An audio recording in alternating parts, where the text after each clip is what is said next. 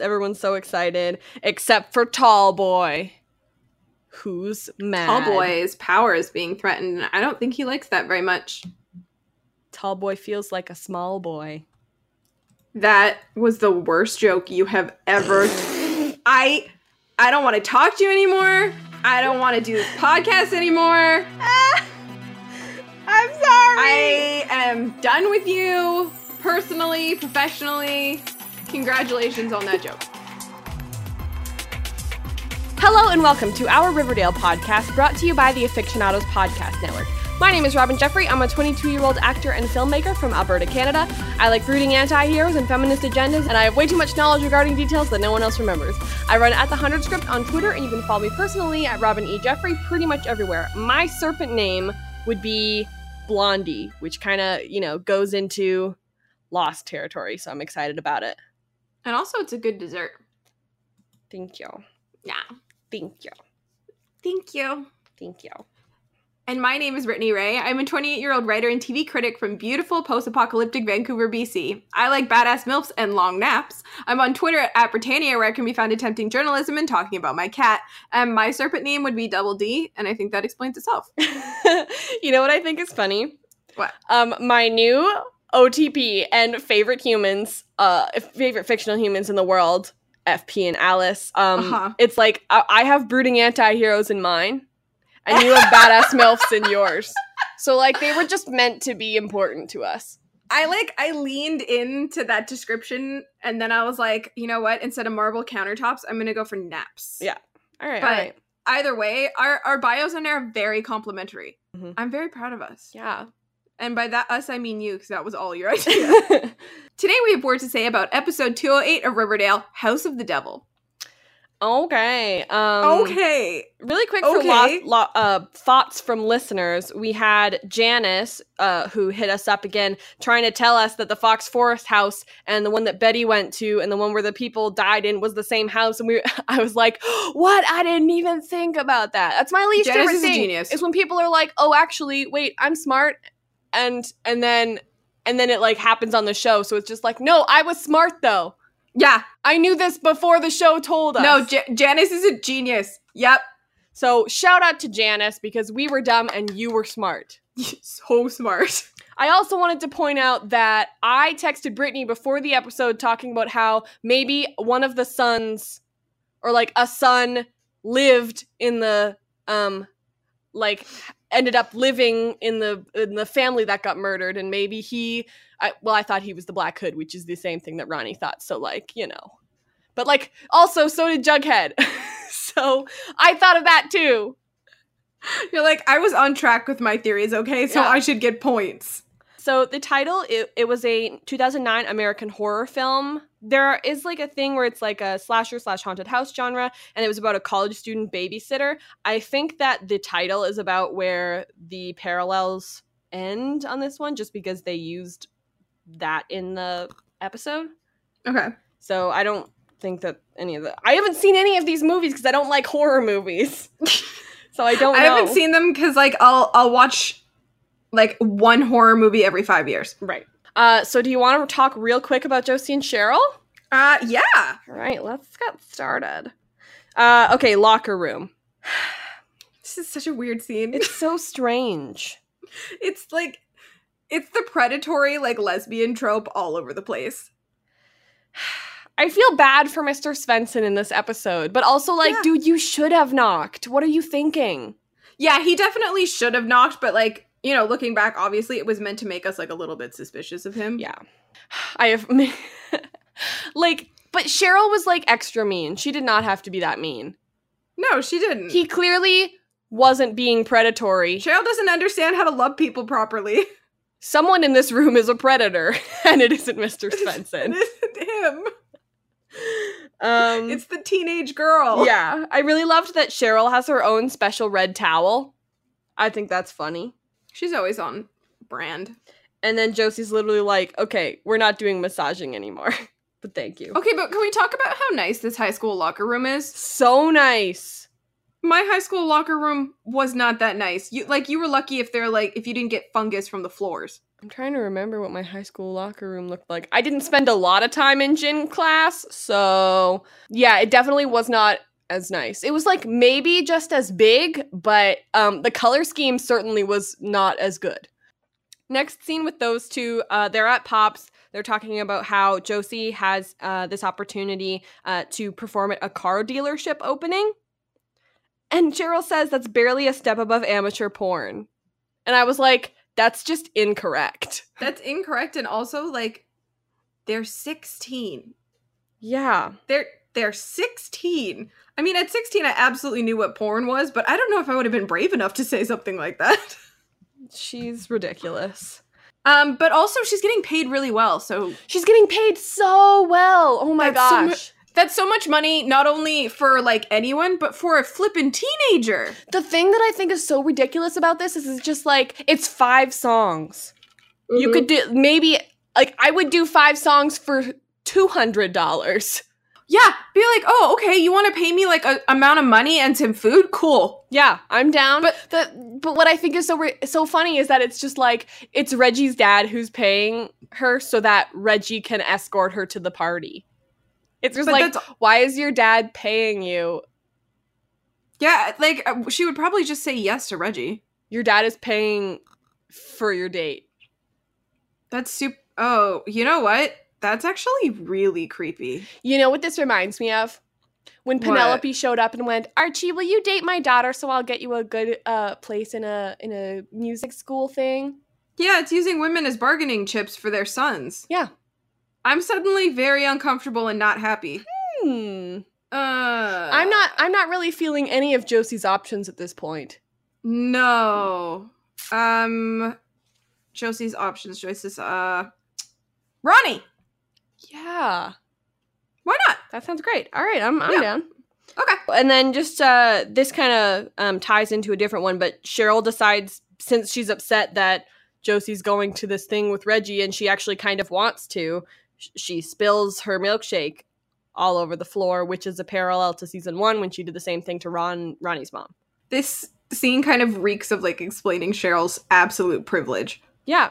And then she goes, clean it up like you did my brother's blood or whatever. And I was like, this is a season 1 problem. Let it go. But at the same time, I kind of got it, though. Yeah. I got it. Like, I don't know if I'd ever be able to let that go. It's true. You know what? No wonder Cheryl's gone off the deep end. You know what? It's true because, like, you know, you have these brooding anti-heroes, people like FP and like Sawyer from Lost and like John Murphy from The 100, my favorites right here. And you think all 3 of those people have killed somebody. I mean, FP hasn't killed anybody, but he sure did help with it. And yet, at this point in the series, they're all redeemed. And you forget about what they've done. Yeah, and I feel like, you know, that's, of course, the sign of, like, a good character arc and good development is you can kind of see past those things. But for people in real life who still have to, like, experience, like, being the victim, I would never expect them to get over it. I would never expect someone to get over the murder of their brother. I forget that FP had such a big role in Jason's murder. Yeah. So, you know, Cheryl is absolutely being a brat. There's a lot of classism here, but I can't bring myself to really blame her for whatever she's going through in regards to FP. Not in what she's doing to Josie, because who knows what's happening there. But in regards to FP, I get it. And Jughead's speech where he's like a legend. And I was like, he helped murder a kid. Yeah. Where is the perspective here? And, like, you know, you can think about, like, the reasoning he had for that, you know, because Clifford did threaten Jughead. Oh, of course. So it's like, I think that most parents, given that, like, in that sort of situation, would probably do what he did. Of course. So it was definitely, there was a no-win situation. Of course, you know, there was also turning Clifford in and letting everyone know that he was a drug dealer.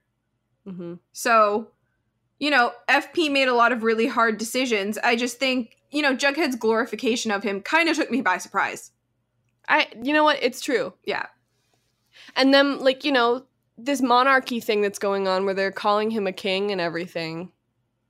A little uncomfortable, honestly. It's uncomfortable, but I'm enjoying watching it because it's definitely like watching royalty fall, you know?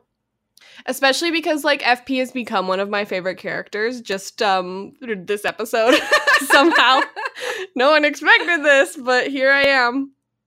The ultimate brooding anti-hero. I super didn't see him or this plotline coming, but I'm good with it. Yeah, me too. Yeah. Do you want to move on to Veronica and Archie? Yeah.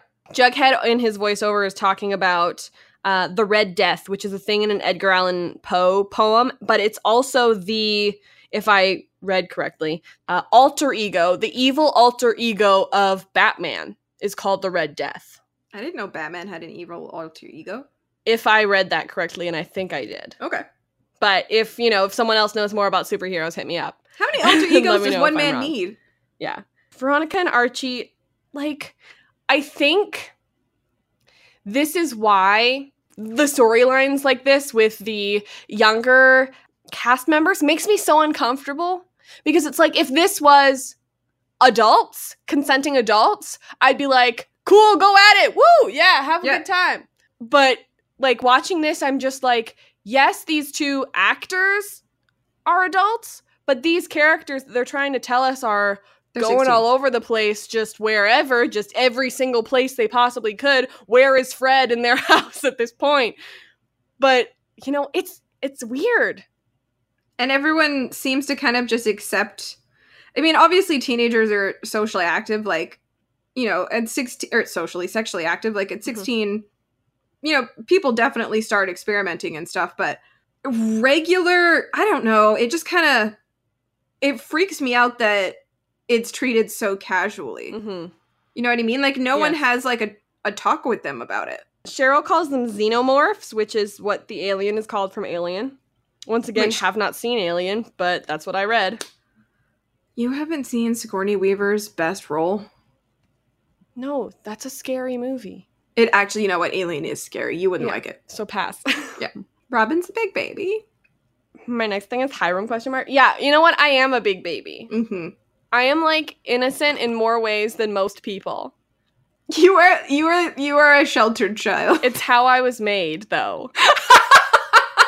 I was born this way, okay? Genuinely, like, there's worse things in the world. These high schoolers doing this feels so weird to me. I don't know if I've told this story before, but when I was in high school, I thought, like, when people were talking about sex and stuff, I thought they were overreacting. What do you mean? Because I didn't know that there was a word for asexuality. I didn't know that was a thing. Uh-huh. So I just thought I was straight. And so my other straight friends would be like, oh yes, talking about it and talking about how, like, how in the world do you wait till marriage? It's impossible. And, like, my thought was always just like, girl, you just wait. What's the problem? But I love that kind of innocence because, like, I feel like in this world, so few people have it. One time my friend said to me, oh, you don't want anything to do with him because all he wants is a girlfriend so he can have sex with her. And I kept being like, that makes no sense.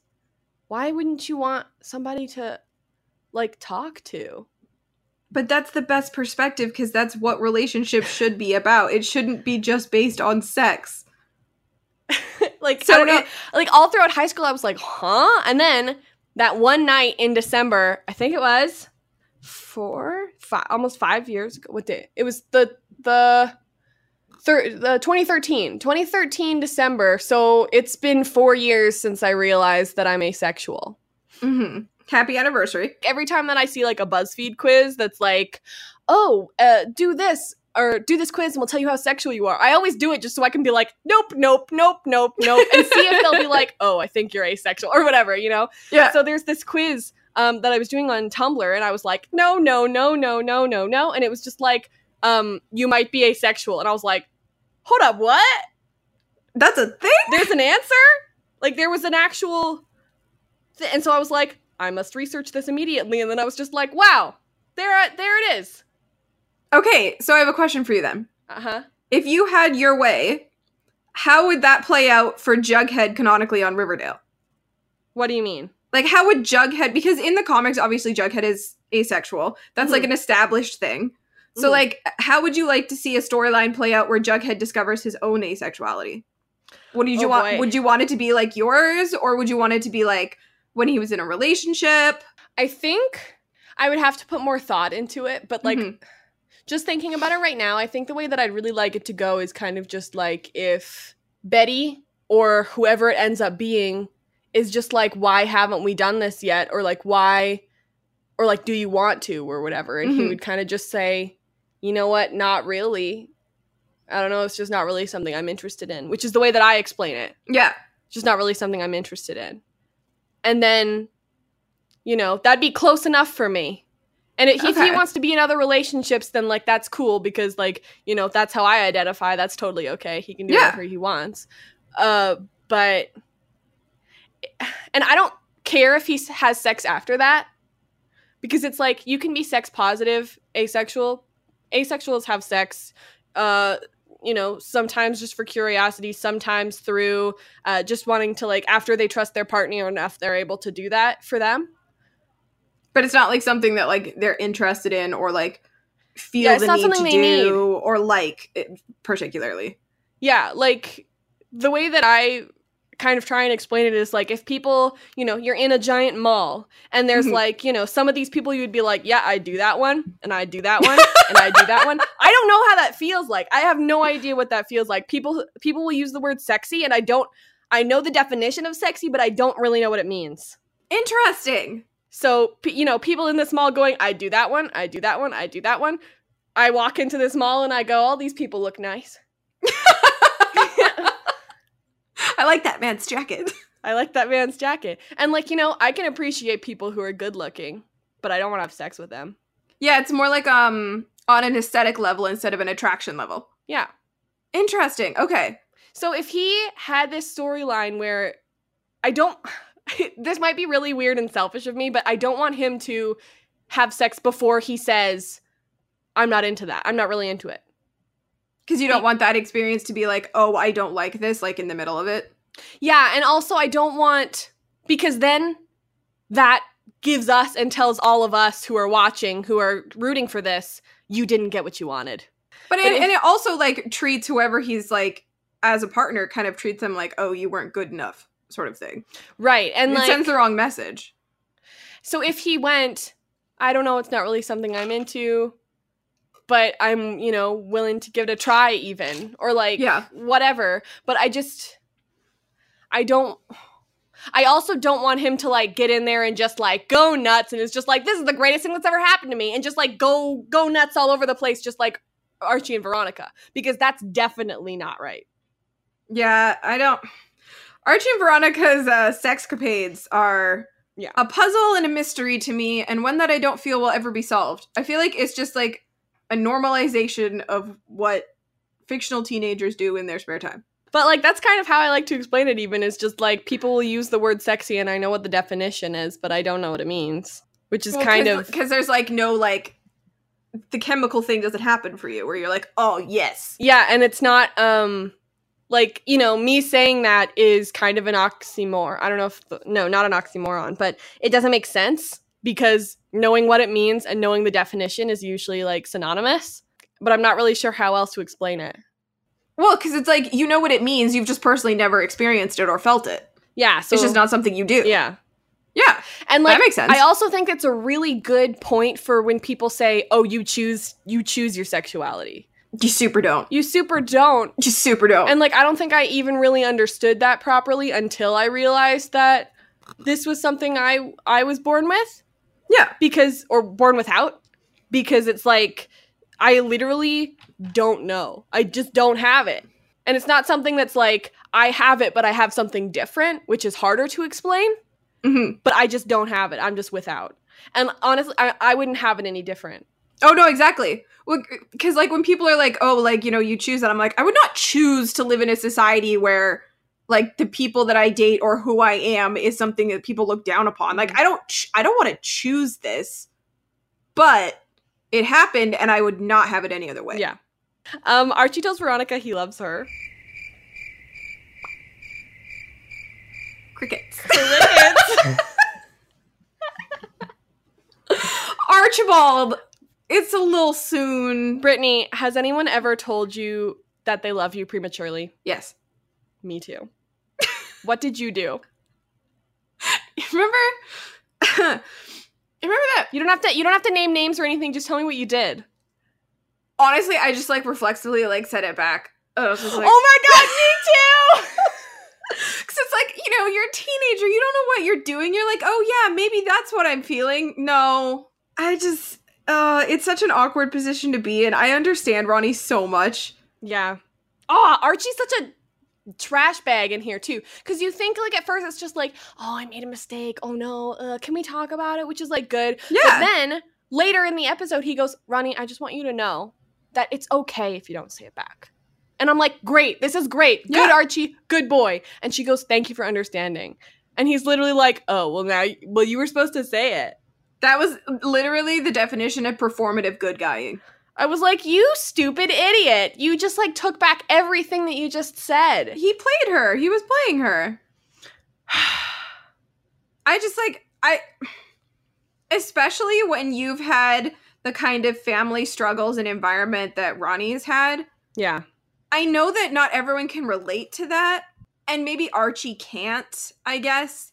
But I feel like he should be a little more understanding, like, when she literally explains to him, like, I've had an upbringing where I don't truly understand what expressing that sort of thing entails. Mm-hmm. He still doesn't get it. She's like, doesn't say anything, and so he's just like, gotta go, and just leaves. Bails. You know what? That's relatable, though. Yeah. Next we see Veronica comes home, and Keller is at the Pembroke. I laughed during this part, because he, like, walks out, and she goes, Sheriff Keller, and he goes, hi, Veronica. And I'm just like... Remember when you saw me half naked last episode? Bye. Just Ronnie probably thought he was there to like hook up with Mayor McCoy again. She's just like, is Mayor McCoy here? Right? He's like, what? No? Huh? What? She'd be like, I'm so sorry. I'm just so used to seeing you two together. Yeah, I don't, for no particular reason. You're just so attached at the hip, you know? Mm-hmm. They're like, listen, we got a threatening letter. It was a whole thing. And she's like, yeah, but like lots of people got letters, so it's whatever. And then chill. Hiram literally goes, well, you know what? We're okay because Andre's a ninja. And he was like, we'll hire a car service to like drive you places. And I was like, what if the Black Hood is the driver in the car service? Oh my god, Sherlock episode 1. Exactly. Like, yeah. Did it not occur to Hiram that even just because you're rich doesn't mean that you can hire people who won't murder you? True. Bro. They're like, you know what? We want to see a little bit more of Archie. Because we want him to save you. I get that. And so it's like, he's your bodyguard now. Archie gets out of the shower. Couldn't they just put Ronnie in self-defense lessons? Right? She doesn't need the dude. She needs, like, Krav Maga. Archie gets out of the shower and, like, sticks a Q-tip in his ear and just, like, goes crazy with it. I'm like, dude, you're gonna rupture your eardrum. That's how I use Q-tips, too. No, you can't do that. That's bad. But it's so satisfying. Ugh. It's so satisfying. You don't understand. Anyway, Veronica texts him and he goes over. She's like, my parents are in their room. And I'm like, okay. She's like, you up? She's like, listen, I do want to go to the murder house. And he's like, dope, so do I. But also, can we talk? And she's like, can like just us being together and like wanting to be together be enough? And I'm like, I think so. I think that's fair. I think that's totally fair. Especially if she's not like freaking out, like really. She's not freaking out and being like, oh my gosh, you love me? Oh my god, it's too soon. What's wrong with you? We're breaking up now. No, she's just like very quietly trying to process it and doing it in a way that impacts him the least. Mm-hmm. You know what I mean? Yes. Archie confides in his dad and is talking about it. Veronica is confiding in her parents. Which I think is sweet. But it's interesting to me that she won't even say the word. Like, she uses the L word. She's terrified of that word. Yeah. My favorite moment is that Archie goes, I told her I love her, Dad. And she didn't say it back. And she definitely heard me. As if Fred always is just like, well, did she hear you? Like, were you saying it quietly? Were you kind of just whispering it and you're blowing this out of proportion a little bit? Yo, but, like, can we talk about how Fred's only plotline this season has been to get shot? Been to get shot and then, like, give okay advice. Like, what What happened to, like, obviously I don't want this to happen, but what happened to, like, that storyline that they were setting up with him and the, like, drugs? Yeah, did, like, maybe, oh, you know what, maybe that's the mid-season finale or something? I hope not. I want it to be something else. Because Fred's kind of just disappeared from, just like FP did for a while, just from, like, the show. Yeah. Which I don't quite understand because he's such a huge character. Yeah. I don't know. She's talking about how she thinks it's too soon, and Fred's like, you know what, you should probably just chill out about it. It doesn't really seem to be that big of a deal, so don't worry about it. Fred's such a good dad. He's so good. Honestly, like, name a better dad, I'll wait. I cannot. Yeah, you can't. No, I can't think of another dad. They go to see Keller after Bughead is like, please be Bughead, and they're like, sure. So they go to see Keller, and this case happened 40 years ago. He's like, it looks like the files are missing. Were they stolen? And he's like, no, the dude just took them home, totally legally. I mean, I love that every time one of these kids thinks they have a hunch on something, they just blurt it out. Was it stolen, perhaps? No. I'm like, no. Chill out. I think we would have noticed if it was stolen. He talks about Howard. Howard is the person who was on the case. The only Howard I could find on the list of Archie Comics characters was a guy named Dexter, who was originally supposed to be like a love interest for Betty, but then didn't last very long. Who obviously, that's not who it actually is. They probably just used the word Howard. Okay. But it's always good to check because I didn't know the janitor was a character, so. He died 2 years ago, but his daughter's name is Margaret, and we can talk to her. What I thought was interesting is that when I was watching today with Netflix subtitles on, instead of Margaret, it said Maggie. Like that's a sign of familiarity. In parentheses, subtitles. Like while she was talking on the phone. And so I thought maybe Maggie is a person, so I looked that up and couldn't find that either. But like that makes me think that she's going to come back.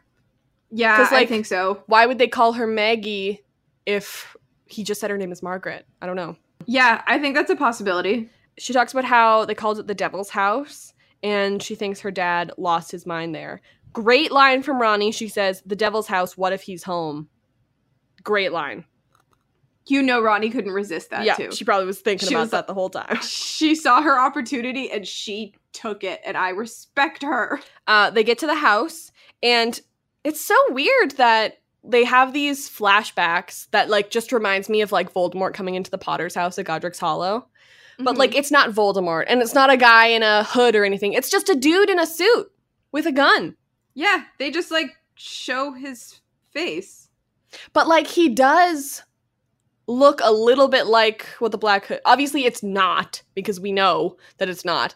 But, you know, maybe that's, like, kind of what he looks like. When they started doing the flashbacks, I assumed that we wouldn't see his face. Exactly. Yeah. Because that, like, I don't know. It's like he looks just like what he would look like, you know? He's a white male in his maybe 40s and, you know, just like he's supposed to be. But also, it's strange to me that they called him the Riverdale Reaper when he only killed one family. Like, Reaper makes me think that he's like a serial killer, killing lots and lots and lots of people over a long time. But, what can you do? I mean, don't kill even one person, but... Yeah, I mean, preferably. If you're gonna give someone a nickname like that... Mm-hmm. The mom was in the living room, and she got killed first, and then they find this photo that still has blood on it. I'm like, how terrible was the police force? Like, the police force isn't great now. It clearly was worse. This was graphic, though. When I was watching it, I was... And I think you're obviously supposed to be uncomfortable, but I was very uncomfortable watching it. And I'm not a prude when it comes to horror. Like, my favorite movie is obviously Jurassic Park. Mm-hmm. So, I don't know. I was watching that and I was like, maybe it's just because of the world we live in, but I super didn't appreciate seeing a woman shot. True. Yeah. I super didn't appreciate seeing those kids get shot either. Like, obviously they didn't, like, show that, but, like, you know. You're like, but it sets up a great air of, like, brutality. Yeah. I was fully prepared for, like, somebody to come in and, like, kidnap those two. Yeah. I was like, why did you come at night? What are you thinking? Come in during the day. That's when people are the most vulnerable. Yeah. Kills the dad in the kitchen. The kids were under the bed. There's this blood stain under there. It's, like, really gross. And then Veronica notices the door notches, and there are 3 sets there. They find the police officer's notes in this box, and it turns out that they were a family of 5 rather than 4. Do you think Howard ever figured that one out? Well, I mean, that picture of all 5 of them was in his notes, so I'm almost certain. But if he knew that, then why did he keep the other, like, the son a secret? Well, the person who said that it was a family of 4 was Farmer McGinty. Mm-hmm. So maybe the public just thought it was a family of 4 because they ended up putting him basically into witness protection program and changing his name and everything. Yeah. So maybe the public thought it was a family of 4, but the police knew. So Joseph survived. He was adopted, I guess, and Jughead is like, cool, so he's the Black Hood? Am I wrong? Can you tell the teenagers are investigating this? Right? So they're going through the yearbooks. They find him, and it turns out it's Mr. Svensson. Dun, dun, dun. I was like, I was wondering why they were bringing in Mr. Svensson real quick. But also, I love Mr. Svensson in the comics. So, like, can we keep him, and can he be nice? I mean, he's probably going to get murdered by the Black Hood, right? Does he not seem like cannon fodder to you? Yeah, he is, but, like, and now I'm trying to think, like, what sin did he commit? Cheryl did call him a peeping Tom in this episode. Yeah, I mean, maybe Cheryl's claims aren't baseless or something. He runs away because he got scared because no one's ever called him Joseph Conway in forever. But he talks about how he got his justice because he watched the guy leave his house. He was a con man, which I think is interesting that he used the word con man when his last name was Conway. I don't know if that has anything to do with anything. It's like they could have chosen any last name, the writers, but they choose to have one that had the word con in it. Well, that and the mother's name being, what was it, Mary Ann? Or something like that? Mary Ellen. Mary Ellen. Mary Ellen, I think it was. Mary Ellen Conway. Boys, what does that sound like? Tell me. Does it sound like Kellyanne Conway? Mm-hmm. Do you think? I'm just checking. Yeah, Mary Ellen. Yeah. Mary Ellen. Okay. Yeah. If that wasn't purposeful, I'll eat my own hat. But it turns out he was just a preacher passing through town. Not only do preachers get a bad rep because of other things, but also they murder people now. People contain dimensions? Is that a thing that I should keep in, or was that terrible? No, that was funny. No, it was okay? Okay, good. Yeah, I was like, is that terrible? Anyway, he got a group of dudes and, like, they found him and killed him. He doesn't even know how. But nothing happened to them. Because he literally goes, hey, blood must have blood. Mood. You know? But do you think that's gonna be something that someone takes to heart later on? Like Archie? Like Archibald? The impressionable puppy? Mm-hmm. Because maybe. The minute he hears anything fake deep, he is all over it. Archie, juice drain, juice down. Okay, true, though. This is a The 100 reference. I don't know if people are watching and they're just like, what's The 100? So that was from The 100. Yeah. Veronica thinks he's the Hood, which is totally valid, but Archie knows. But you were talking about how Archie might have misremembered things, and, like, it's a pretty big deal when he's taking his memory so seriously that he's just like, oh, but he doesn't look like him. Yeah, that's one thing where I was kind of surprised, because when you're in a traumatic moment like that, I truly believe that Archie's memory is going to turn out to not be reliable. I think so, too. It's like, why are we relying on Archie? And I mean, there's really no evidence against him, so it's not fair to accuse him of something like that. Mm-hmm. But I was just kind of surprised that everyone was like, oh yeah, okay, let's not even... Well, Ronnie was like, okay, let's trust Archie. Because I was like, of course you want to trust your boyfriend, but at the same time, just watched his father get shot. Super don't know if, he's 100% reliable here. Next, they're gonna go to the party. Andre is waiting for her, but Hermione's just checking in on her, and she's like, I don't know why I can't say it, Mom. And this is the moment where Veronica realizes that her parents don't love each other. Yikes. This explains a lot about Hermione. Oh my gosh, that moment where she just goes, oh. It's just like, oh. Yep.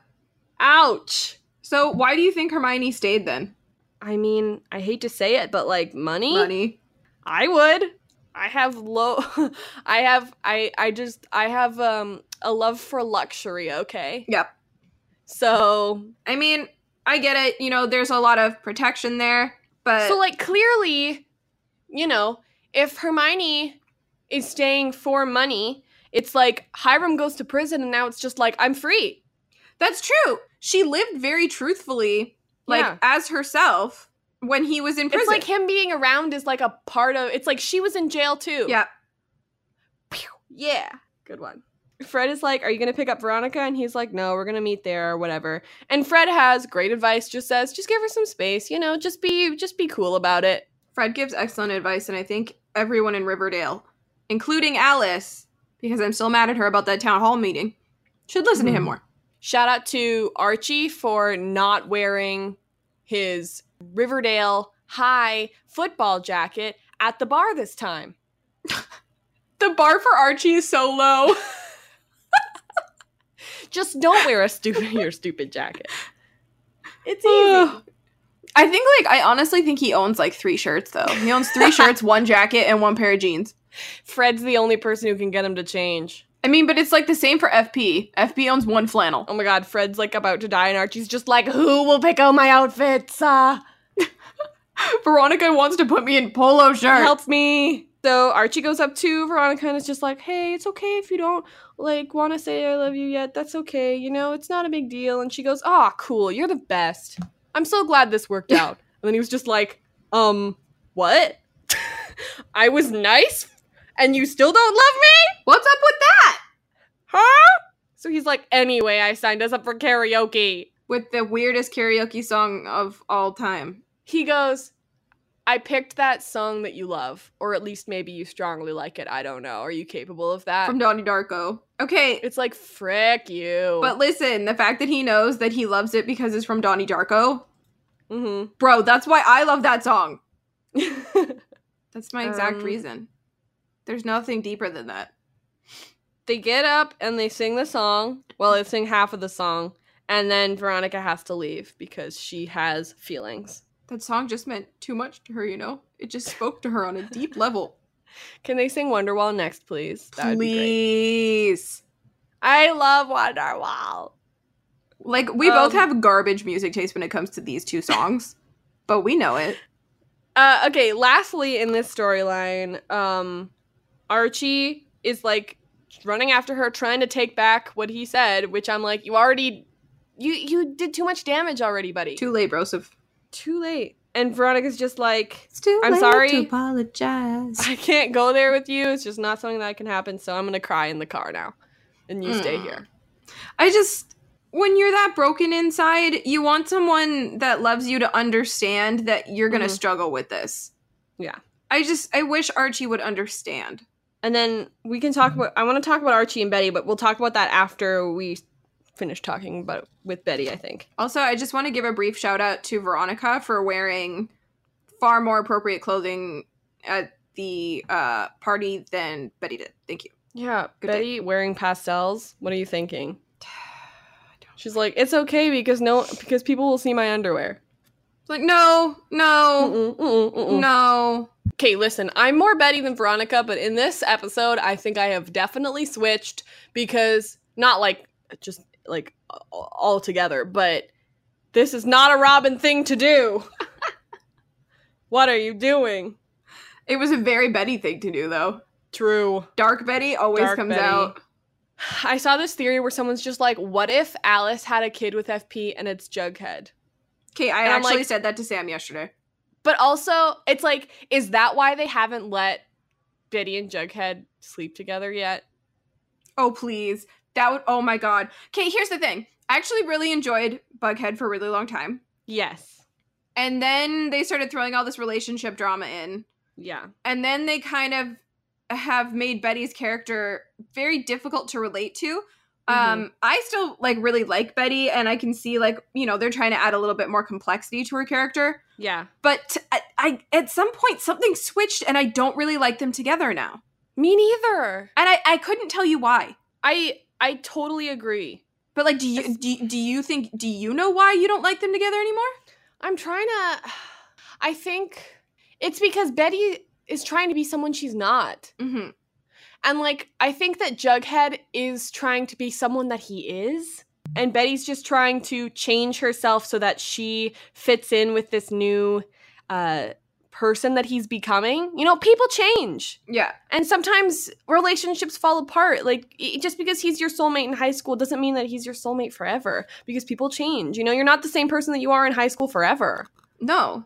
And I think, like, at the same time, it must be hard to be in a relationship with Jughead because he doesn't say anything. Mm-hmm. Like, he doesn't tell her anything. Well, they have really bad communication as a couple, you know? Yeah. They don't share secrets, like, they don't share things with each other. And I think if they had better communication, I would be more on board, like, repairing that relationship. But also, I mean, as far as we know, this is both of their first relationships, and, like, almost certainly first relationships don't work out.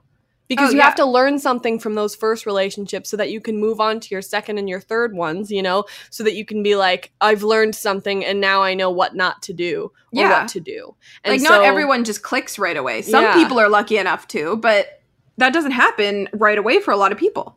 So, like, I don't think that it's realistic for Bughead to be together to the end game, to be honest. No, and I think if they're going to, you know, set that up long term, they definitely have to break up for a while. Yeah. Just, you know, in terms of, like, watching a TV show drama. But also, I'm sitting here being like, can Alice and FP get married, and then those two will be step-siblings, and, like, whatever. Exactly. Whatever. I will sacrifice Bughead for that. Me too. Even though there's a part of me that makes me really sad. Oh my gosh, it's like their parents get married and then they're just like, well, now we have no chance. That's like the plot of so many Bellark fics. Oh my gosh. That are in the Cabby tag because, like, Kane basically adopted the Blakes, right? Yes, yes. So it's like in a lot of, like, Cabby fics, like, that's just, like, an understood thing that Clark and Bellamy are siblings, but in Bellark fics, like, it's this huge obstacle to overcome. Right. They're at Pops. Jug has been researching, talking about the Conways and how they had 2 kids. Tommy was 10, Sue was 9. So it could have been the same dude, but he would have been in his 60s now. So that's probably not it. Is it Bughead and Snake Parents time? Yes! Ah! Okay. Oh yeah, we already talked a little bit about this. But basically, Betty is like, oh my gosh, that's the house that I went to. But I can't talk to Keller about it because it's kind of embarrassing. And also, I can't go to the house because I have problems. And Jughead gets an unknown call, and it's like, oh, it's the Black Hood. Except he doesn't have Lollipop playing, so we know it's not. Good point. But it's just like the jail, and FP is getting out, and it's very exciting. So please, detective, for us, Varchi, because we are busy. Did you just say Varchi? Yes. God, it sounds so bad to my ears. Yeah. So Betty's like, Mom, can I borrow the car? Because FP is getting out of jail, and we're going to go take him to Pops. It's going to be nice. And Alice is just like, what's that? Oh. My high school fling is getting out of jail. What's I must also join you. What's happening here? This episode changed my life, Brittany. But, like, real talk, what do you think her motivation was behind going with them? To see him? Okay. Because there is a questionable motivation here of, like, why would Alice suddenly do this? Okay. Here's my thought. Mm-hmm. I am so salty that FP did not get to see Serpent Alice at the Sodale party. Yep. And so I think that party and that, like the whole Serpent Alice coming out of the woodwork sort of thing was, like, kind of a page turn for her, maybe. And so now this is, like, kind of like, I think who's Hal, you know? Okay, true. So, like, I wonder if this is kind of a just, like, here's my first impression, I guess. And it was a weird one, but that's okay. Kind of like an Alice reboot? I have a theory about this. Okay. About, her weird first line, but we're not there yet. Okay. So that's my guess as to why she decided to go. Also, Mom, Jughead's a serpent, just so you know. And she's like, okay. And? Imagine Alice from last season, though. Yeah. She'd be like, what? I think she's just, like, figured out, like, there's no controlling anything Betty does. So the most she can do is try and keep an eye on her. Yeah. Jughead goes and announces it to all the serpents. Everyone's so excited, except for Tall Boy, who's mad. Tall Boy's power is being threatened. I don't think he likes that very much. Tall Boy feels like a small boy. That was the worst joke you have ever. I don't want to talk to you anymore. I don't want to do this podcast anymore. I'm sorry. I am done with you, personally, professionally. Congratulations on that joke. Thank you. You're welcome. I'm really sorry about it. It was fantastic. Jughead is like, I think it's funny that Tall Boy comes up and is just like, you've been here for 5 minutes. And it's real. It's true. He's a teenager who's been in the gang for, like, literally 5 minutes. He's been, like, basically the leader for some reason, and he's messed up already. Yeah, because, you know what? That's what happens when you put teenagers in charge. He's like, let's do a vote then, because we are for democracy. And so Tony is just nice. Like, all right, here we go.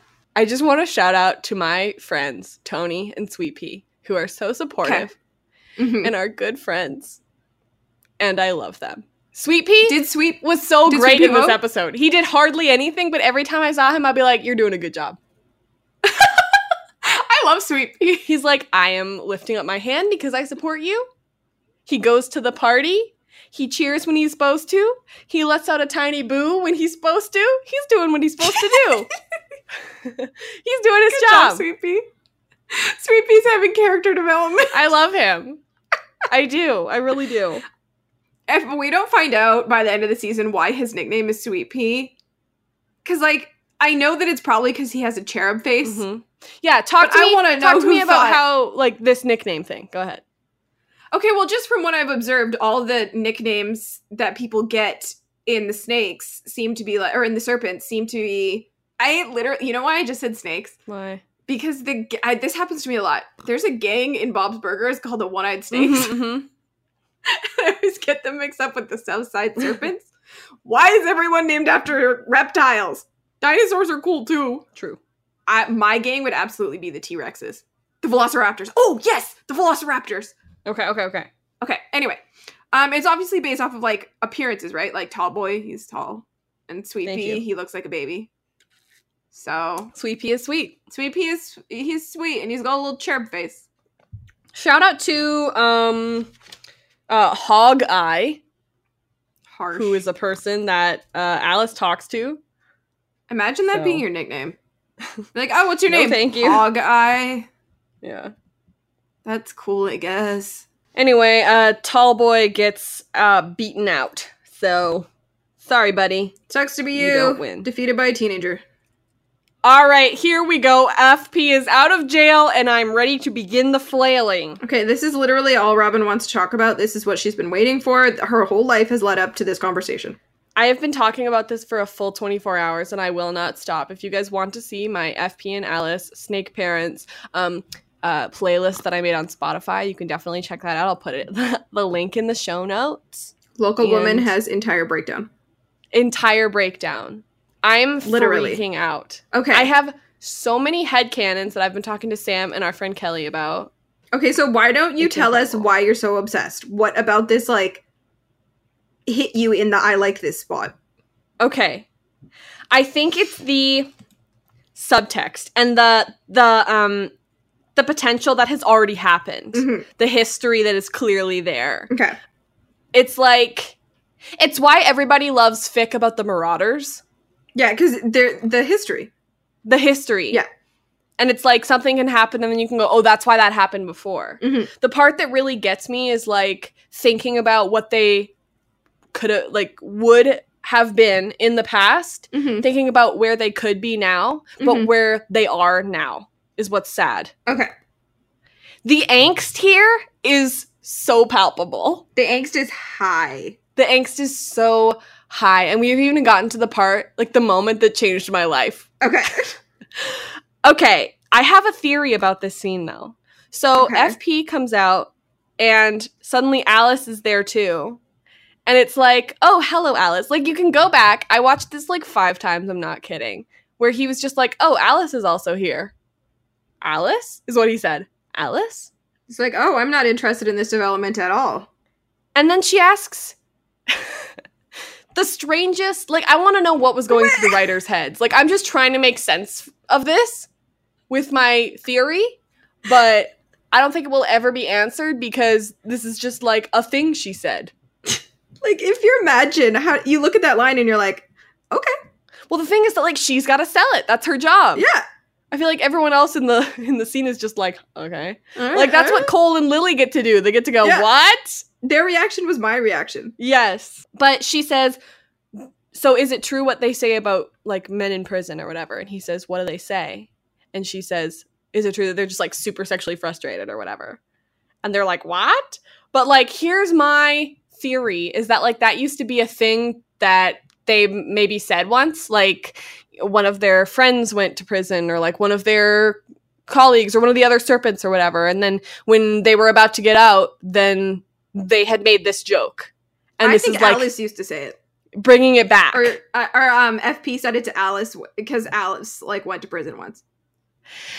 That's my theory. The only thing that messes up this theory is that, like, she says, you know what what do they say about men in prison? And he says, I don't know, what do they say? Like, did he forget? And then she said it, and then, like, oh my god, look at the GIFs on Tumblr. Watch his face. He's so delighted by it. He's so delighted by her. He thinks it's so funny.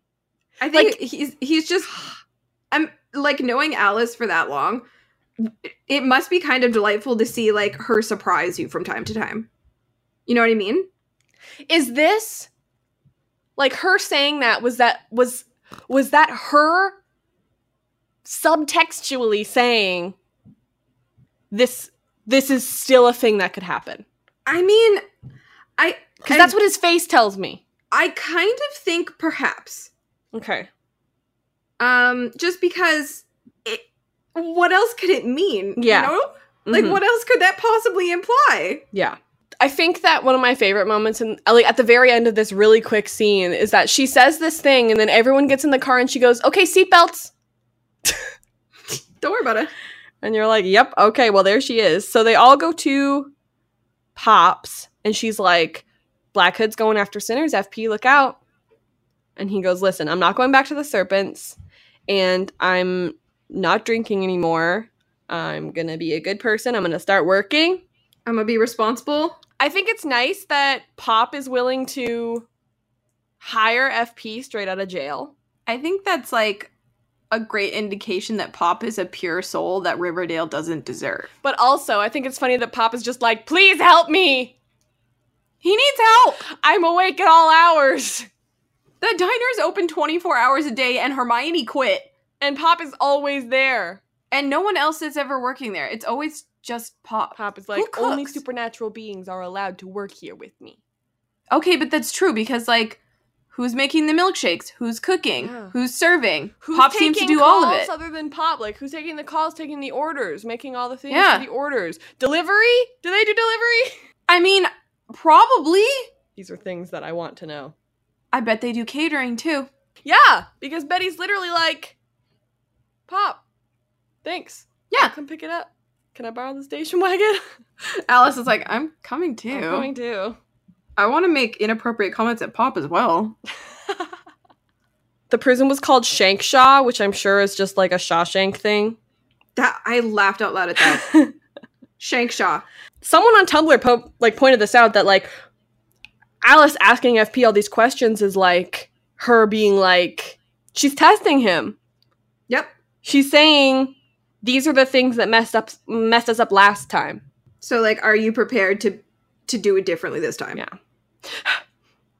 And then he does this thing where he does, like, a little pinky up, like, coffee cup thing. And it's like, you guys, you tiny little children, sneaks. you.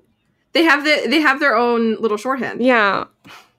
Which speaks to, like, an intimacy that we don't know about yet. I know! So the boys are driving their motorcycles, and wow, just like Jughead's hair in this scene. You, Jughead's hair. Me? God, British Columbia is so beautiful. But, like, did you see it? I mean, honestly, Robin, I'm 100% serious. I was looking at the trees. Okay. Well, I mean, go back, because it was pretty amazing. Okay. Like, you're like, how does it stay like that? But he's like, listen, if you talk to Penny and he's like, yeah, it's cool. Like, I did a job. It was a one-time thing. It's not a big deal. And, okay, are you ready for some big head cannons? I'm freaking so ready. Tell me. I want to give a shout out to Sam, who also came in with this. And, like, we made this kind of one together. Oh, Sam Casey's on Twitter? Yes, of course. Yeah, I date her.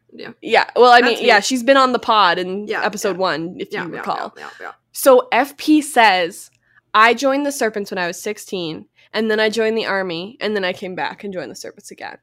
So, boy, okay, so my first thing was like, he says he joined the army. What if he comes back from the army and Alice has married Hal? Yeah.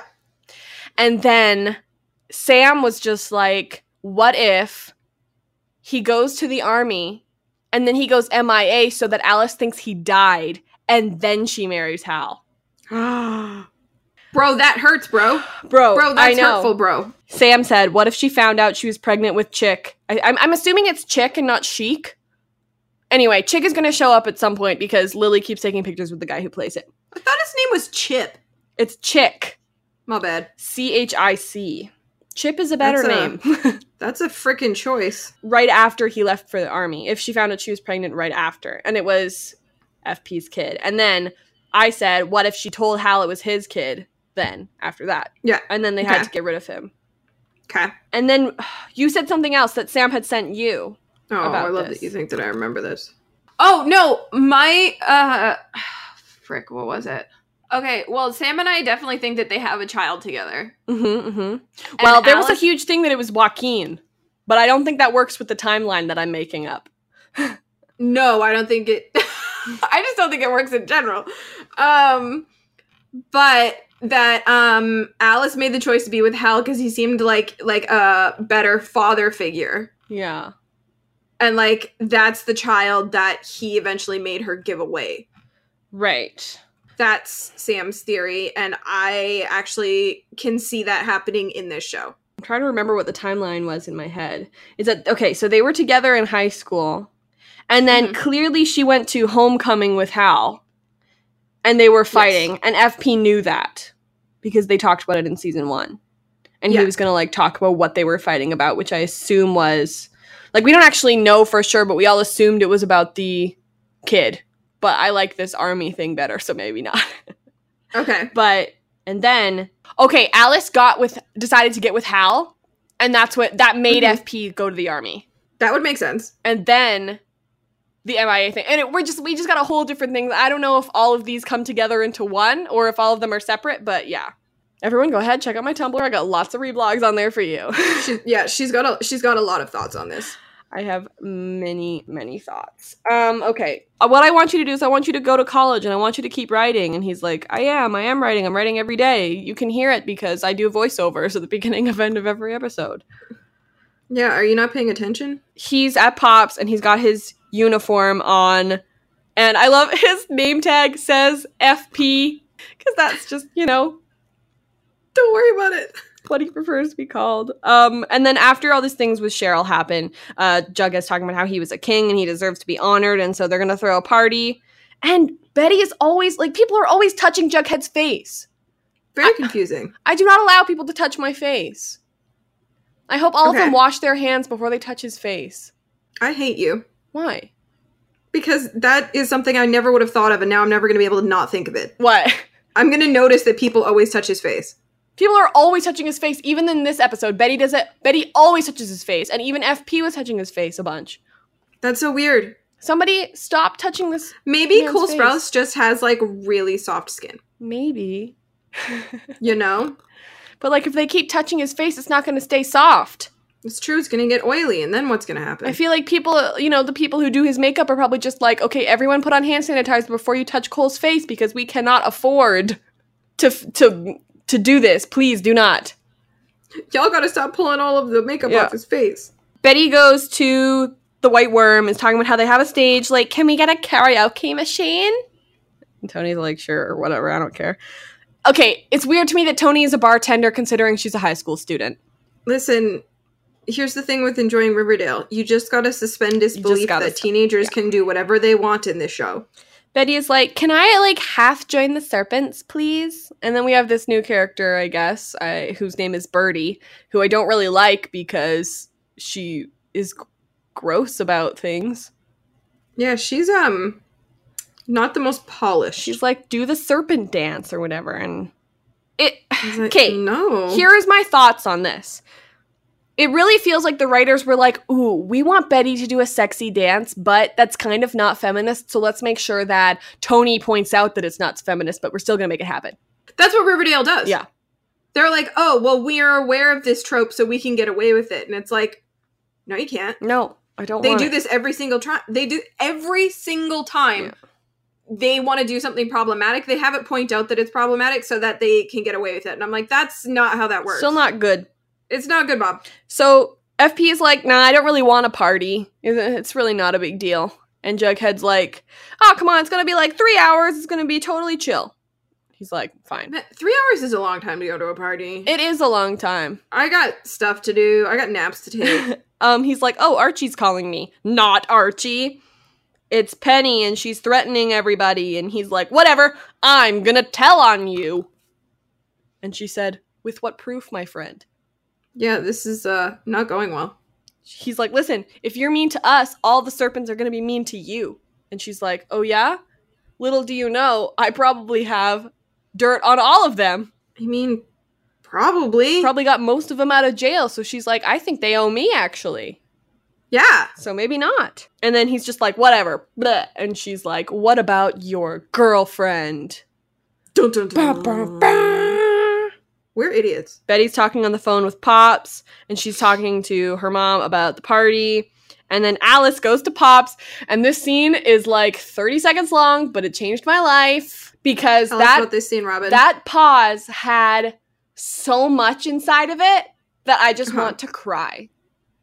Okay. So she goes in and she's saying, if my daughter becomes a serpent, like, you're heckin' in trouble. Mm-hmm. And she says things like, we don't want them to make the same mistakes we did. And he says, they weren't all mistakes. What mistakes? What mistake? I swear to God they have a child together. I swear to God. God! I will die on this hill. What is this? They weren't all mistakes. Oh, what a trope that I love. Thank you. And then he says, well, maybe you should come to the party. And she said, well, Hal would never go. And he says, then leave him. 10 full seconds of so much of just like, can you guys just stare? Like, can someone do a supercut of him saying, leave him? And then just like the two shots of them going back and forth for like a full 2 minutes. And then him saying, at home. Okay, but like fully that's a conversation they've had before, yes? Yes. Like he's absolutely asked her to leave Hal before. Okay. Yeah. Okay, yeah. Scream. Leave him Yeah. at home. This is fine. I urge every single person to watch that 5 more times and then tell me that they don't think that something happened there. I think they have absolutely fantastic chemistry. I'm obsessed with them. Their chemistry, I think, you know, like, we've only seen a couple scenes with them, but especially, remember at the end of last season when he revealed that she was a serpent? Yes. And we were like, oh, I think they have some of the strongest chemistry in the show just based off of, like, these very small scenes. See, I remember these moments in season 1, and I'm just like, thank you, world. Like, when she invited them for dinner. Yep. And, like... And then attacked them mercilessly because she has no tact. Yes. Oh, my gosh. And then when he came over and he said, you're still hot, Alice. And you think about that and you think, oh, my gosh. Nah. They've been laying the... Like, it seems so sudden, but it's actually not. They've been laying the groundwork for it for a while. And, like, him talking about how Hal and Alice won Homecoming King and Queen, I want it to hurt. I want it to hurt more because I want this. And, like, I was telling you before, I have this feeling that, like, the first episode we ever saw FP was, I believe it was episode 4. It was the drive-in episode. Mm-hmm. And Alice shows up at the drive-in at some point and it's just like, Fred, we have to go. I'm pretty sure it's because it's like, Fred, your son is dating an adult, let's go. Big move. But, like, I have this, like, vision in my head of, like, her walking into the drive-in and, like, looking around trying to find Fred, and then her, like, look kind of stops over at the serpents, you know? And it's just like, there it is. I feel like you and Madchen probably have the same headcanons because she loves, like, this same thing. Do you know what I mean? So I don't think you're wrong. And they kind of just, like, share a moment and everything. And it's like, that's the first time they've seen each other in a really long time. Yeah. I have a lot of feelings. Okay, I gotta move on or else I'll cry. So, now they're just like, oh, we're actually having a party. You guys can come if you want. And Jughead's like, or don't. You know, it's up to you. And Betty's like, no, you totally should. Do you think... And Jughead's so like, why do you think Jughead didn't want them where those are his new friends and he doesn't want to mix them? Well, I mean, first of all, like, I would love to have seen Archie and Sweet Pea have a little conversation. But... oh my goodness, yes. But also, I also think it's kind of just like, at this point, Betty and his dad have both come into this sort of realm because of him. And like he says at the end, it's like, it's hard to protect them. So I wonder if maybe it's kind of just like, no, you don't have to come because it's like, here on the north side, you're safe. Mm-hmm. So stay here. But. And also, like, I think there's like a little bit of, oh, you guys are uncool. Yeah. Yeah. You know what I mean? I think there's like definitely an element of, yeah, but you guys are huge nerds and like I roll with cool people now, so. You know what I just remembered? That you have a brain. This isn't even relevant to what we're talking about right now, but do you remember very first episode, Betty and Veronica kissing right in front of Cheryl? Oh my god, do you think I could forget that? And then she was just like, faux lesbian kissing is so 1995, or whatever she said. Yeah. And now I'm thinking like, Cheryl was like, yes! I mean, probably. But Cheryl was like, oh my god, other people are gay. I can be bi too. Betty is like practicing in the mirror and like pulls her hair down. And I'm like, blah, blah, stop it. Okay, so what part of... so Betty like owns other like outfits. This is not her only outfit. All of her outfits just look the same. But like she owns that like weird BDSM look that she did with Chuck. True. So why did she pick the Peter Pan collar with the bejeweled look? Where is she getting all this lingerie? Alice's closet! Stop. I was gonna say that, and then I was like, no, that'll make Robin uncomfortable. Nope. Just kidding. Robin's the one who said it. It is real. Once they're at the party, Jughead shows up and goes over to Archie and goes, I did a sweep of the perimeter. And I'm like, what are you looking for, friend? Yeah, like, what are you doing, buddy? Just making sure, like, Penny didn't show up or what? I mean, Penny would, though. Like, I don't even know, like, what were you sweeping the perimeter for? Cops, probably. I guess. Then we, like, kind of move over and we see who's dancing on the pole. And instead of, like, a brown-haired dancer, like, before, it's a blonde dancer. So it's like, is this foreshadowing? Yes, it is. Yes. He goes up to Tony. Tony's like, are you nervous? Serpent Alice shows up again. I was robbed. I am a gay woman. We were all robbed, Brittany. Okay, tell me why. I wanted this moment. Hello, it's so obvious, where it's like a slow motion, like she walks in, and a slow motion, someone goes, look, FP, and he turns around. You know, he didn't get to see her at the party. That's true. This was supposed to be the moment. And then, yep, like, we were robbed. Gee, Robin, how do you really feel, though? I feel robbed. I feel like, I mean, because all we saw was, like, him going up on stage and, like, seeing her over there and talking about whatever, and I'm just like, hello? Do you have nothing to say about this wonderful look? I mean, probably because he's seen it before. You know what I mean? But, like, it should be a surprise that it's, like, a thing again. Yeah. Hello? Be like, oh, hang on, she's back now. Alice and Betty show up, and Tony's just like, nice. And I'm like, Tony, an icon. Tony, a bisexual icon who understands. Alice is just like, Betty isn't dressed appropriately. And I'm like, glad someone said it. Kate, how much do you love... I don't entirely understand this, like, personality shift in Alice, but I'm not going to say I don't love it. Right. Because all of a sudden she's like, yeah, my daughter's a square. And I'm like, do you know who your character is? Like... do you know that you are also a huge square? Like, I feel like in the same way that Hermione is boxed in by her husband, Alice is boxed in by hers. I think so when she finally gets to go to the South Side, she's just like, yes, my life is back. She's like, oh, I can finally live my truth again. Shoutouts to Hog Eye, who knows her order already. That was adorable. And she's like, Betty, do you want something, or? You want Shirley Temple? You want Shirley Temple? So it's like embarrassing. But I really like that that little bit of Northside Alice comes out. Yeah, still your mom. She's like, I'll bring you to, like, a gang's bar, but you're not drinking. Okay. I don't understand Alice's parenting, but I don't hate it. Betty says to Jughead, I have a surprise for you later. So, like, what? She was going to do it just in front of him or what?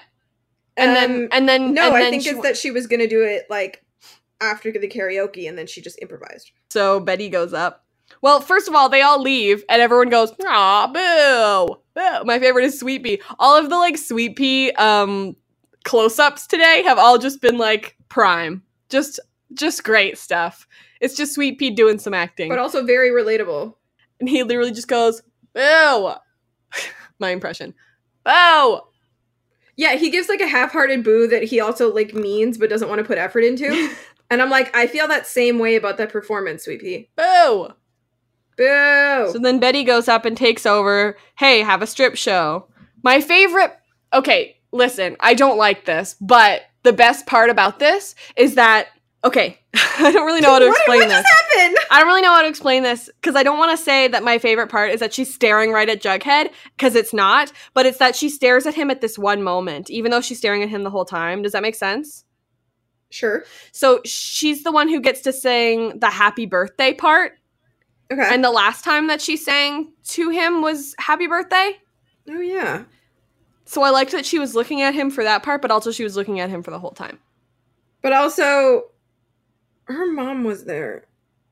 Yeah, her mom was, like, not, like, watching, but, like, she was there. Like, it looks like she probably, like, went to the bathroom and came back and was like, wait!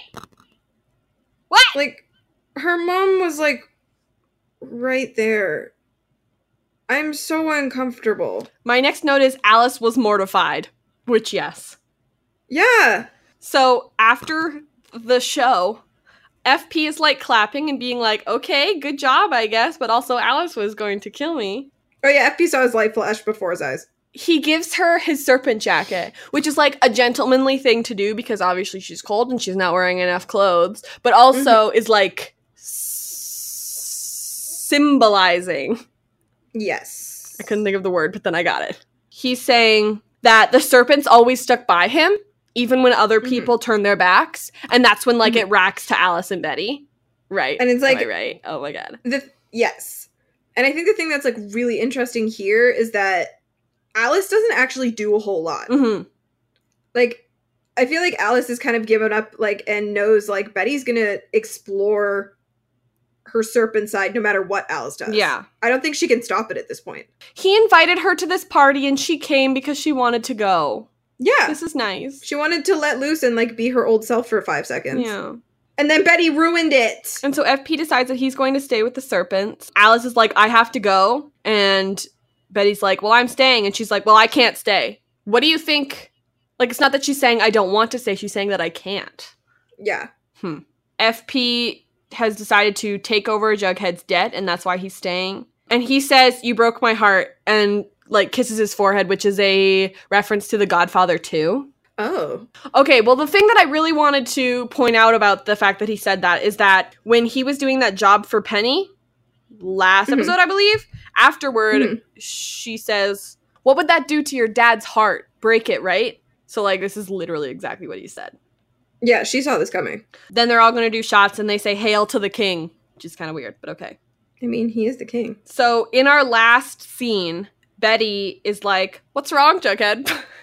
Gee, Betty, I wonder. What's wrong? What could be wrong with Jughead right now? He's like, literally everything. What are you even doing? You stripped in front of both of our parents? I'm bringing everybody down with me. Everything is garbage. I can't protect you. And she's like, well, it's not your decision. And he's like, literally, yeah, it is. It has to be a consensual relationship or it's not a relationship. But at the same time, like, I don't like the whole thing where these girls have to be protected. I think they've both proven that if they can't protect themselves, they have the capability to learn. Yes.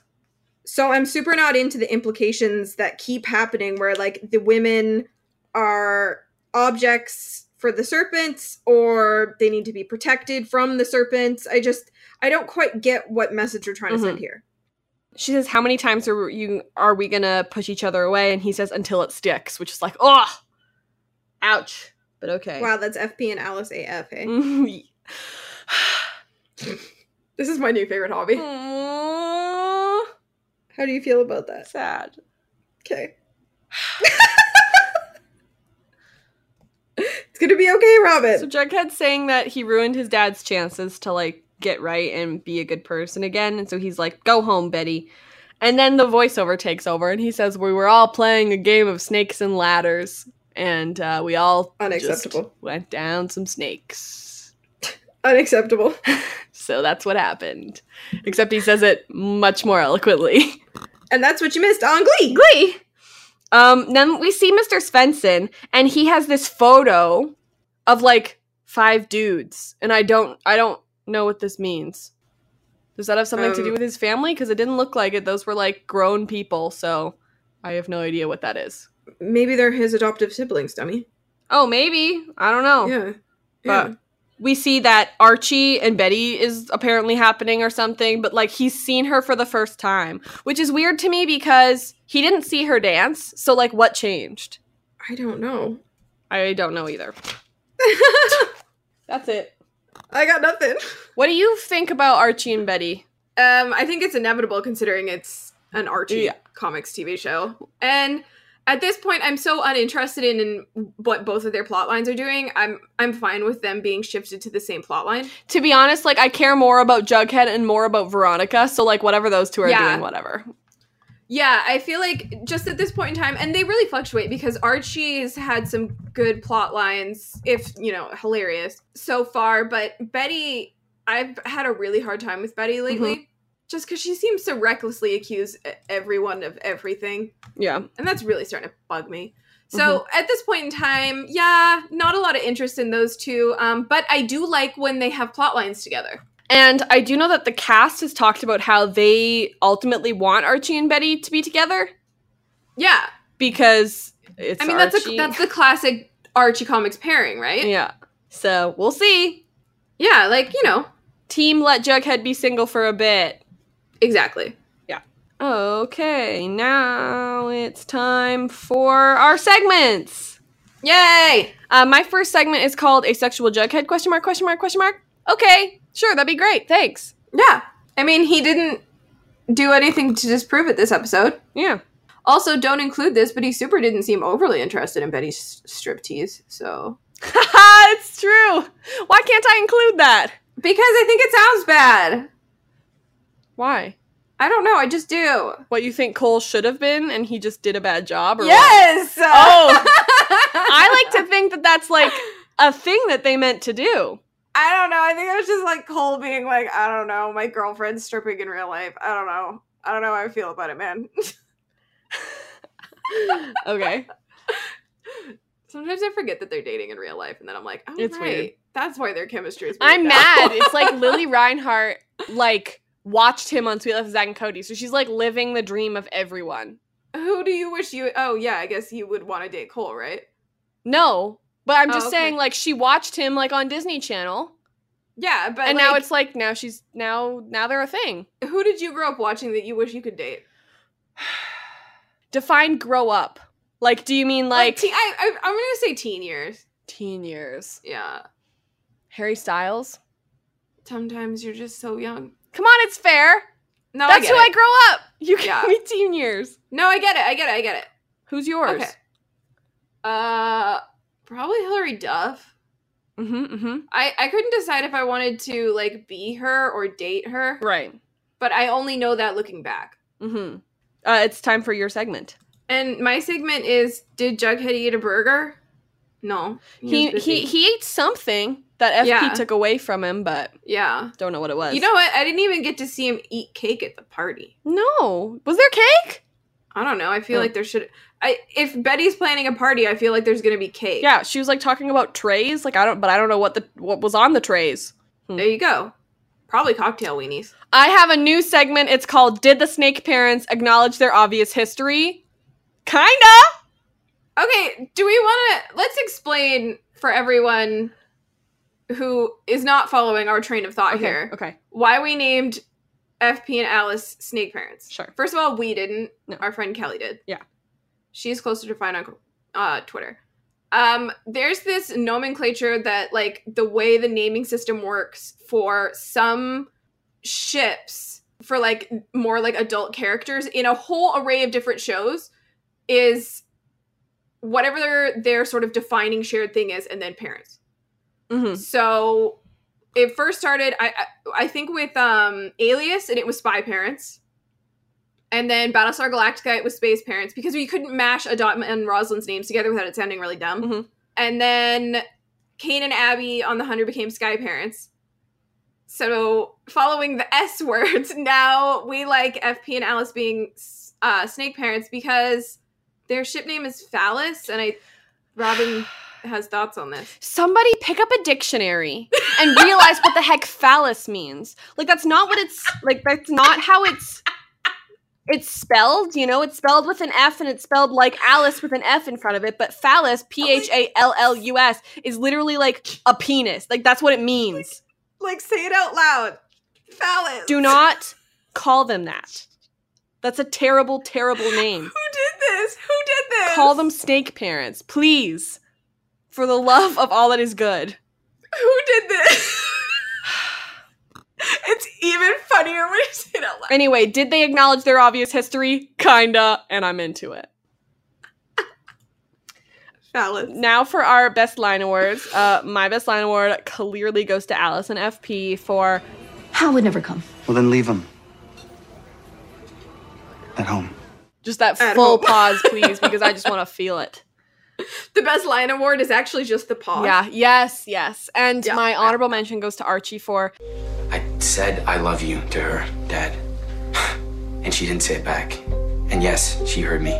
And mine goes to Alice for, Honey, what do you want? Shirley Temple? because you can take your daughter to like a rundown bar, but she still can't drink alcohol. Yep. Parenting with Alice Cooper. time for our trailer reaction. Oh my god, I haven't watched it. You ready? Yes. All right, playing the trailer in 3, 2, 1, go. Merry Christmas. Oh, it's Merry Christmas. We're still friends. I don't want things to be forced between us. Oh, okay, so they're definitely broken up then. Yeah. Time for being daddy's little girl is over. She deserves to know Dark. the truth. She's in the chair. This is the part where we stop the Black Hood. But right now, Okay, that's I the need picture you that with he me. had. That was the picture that Svensson had. Oh my god. know where Can this we ends. talk about Cheryl's outfit? Death. Oh my gosh. Betty with the gun pointed to her. That was a lot. And like a scary Santa. Oh my gosh, Sweet Pea and Fangs are here. Yeah, paused. what's up with the scary Santa? Well, I have thoughts on this actually. Oh my gosh. What? Oh my gosh. Oh my gosh. Oh my gosh. Oh my gosh. Oh my gosh. Oh my gosh. Oh my gosh. Oh my gosh. Oh my gosh. What? Pause on the scary Santa and look at the background. Okay. Oh my god! Is that Polly? It looks like Polly. Is that a bunch of... That actually scared the crap out of me. Those are dead people in the background. Or like unconscious people. Oh This is my a God. dream. Right? I don't think that maybe... Yeah, because he's coming right at the camera. Okay, I have Frick. thoughts on this because... Oh yeah, it's a dream because the next shot is Betty looking at it and the lighting's the same. Oh, yes, okay, yeah. Yeah, he's coming right at Betty. Okay, so, okay. Holy crap. Okay, so next episode is called Silent Night, Deadly Night. And it was a 1984 American slasher film. It took place at Christmas, and it was about this guy who had PTSD because I guess he watched his parents get murdered on Christmas Eve. And the serial killer in it is this guy, or maybe it's the same guy, I don't remember. But he dresses up as Santa and kills people. So, like, this is really on the nose. Okay. Well, And there I was, have like- a new fear. There was, like, a whole, like, series of these films, like, about this killer Santa and stuff. But, yeah, Okay, I super have a new fear. this is scary. Oh, my goodness. That was nuts. No. Okay, yeah. Okay. No. Thank you so much for listening to this episode. Our music is Terminal by Good News Tunes. If you're a fan of The 100, we'd like to talk about that show too.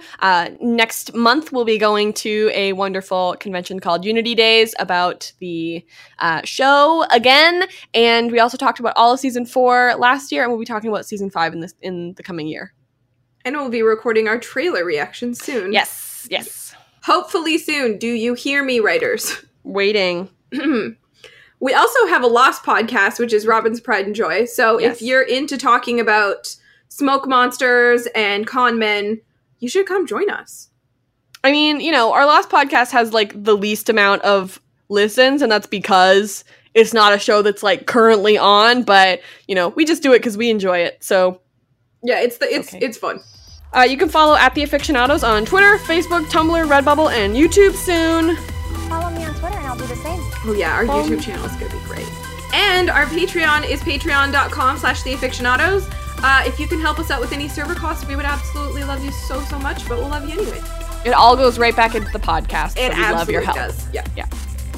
You can follow me personally at Robin E. Jeffrey. That's ROBYNEJEFFREY, pretty much everywhere.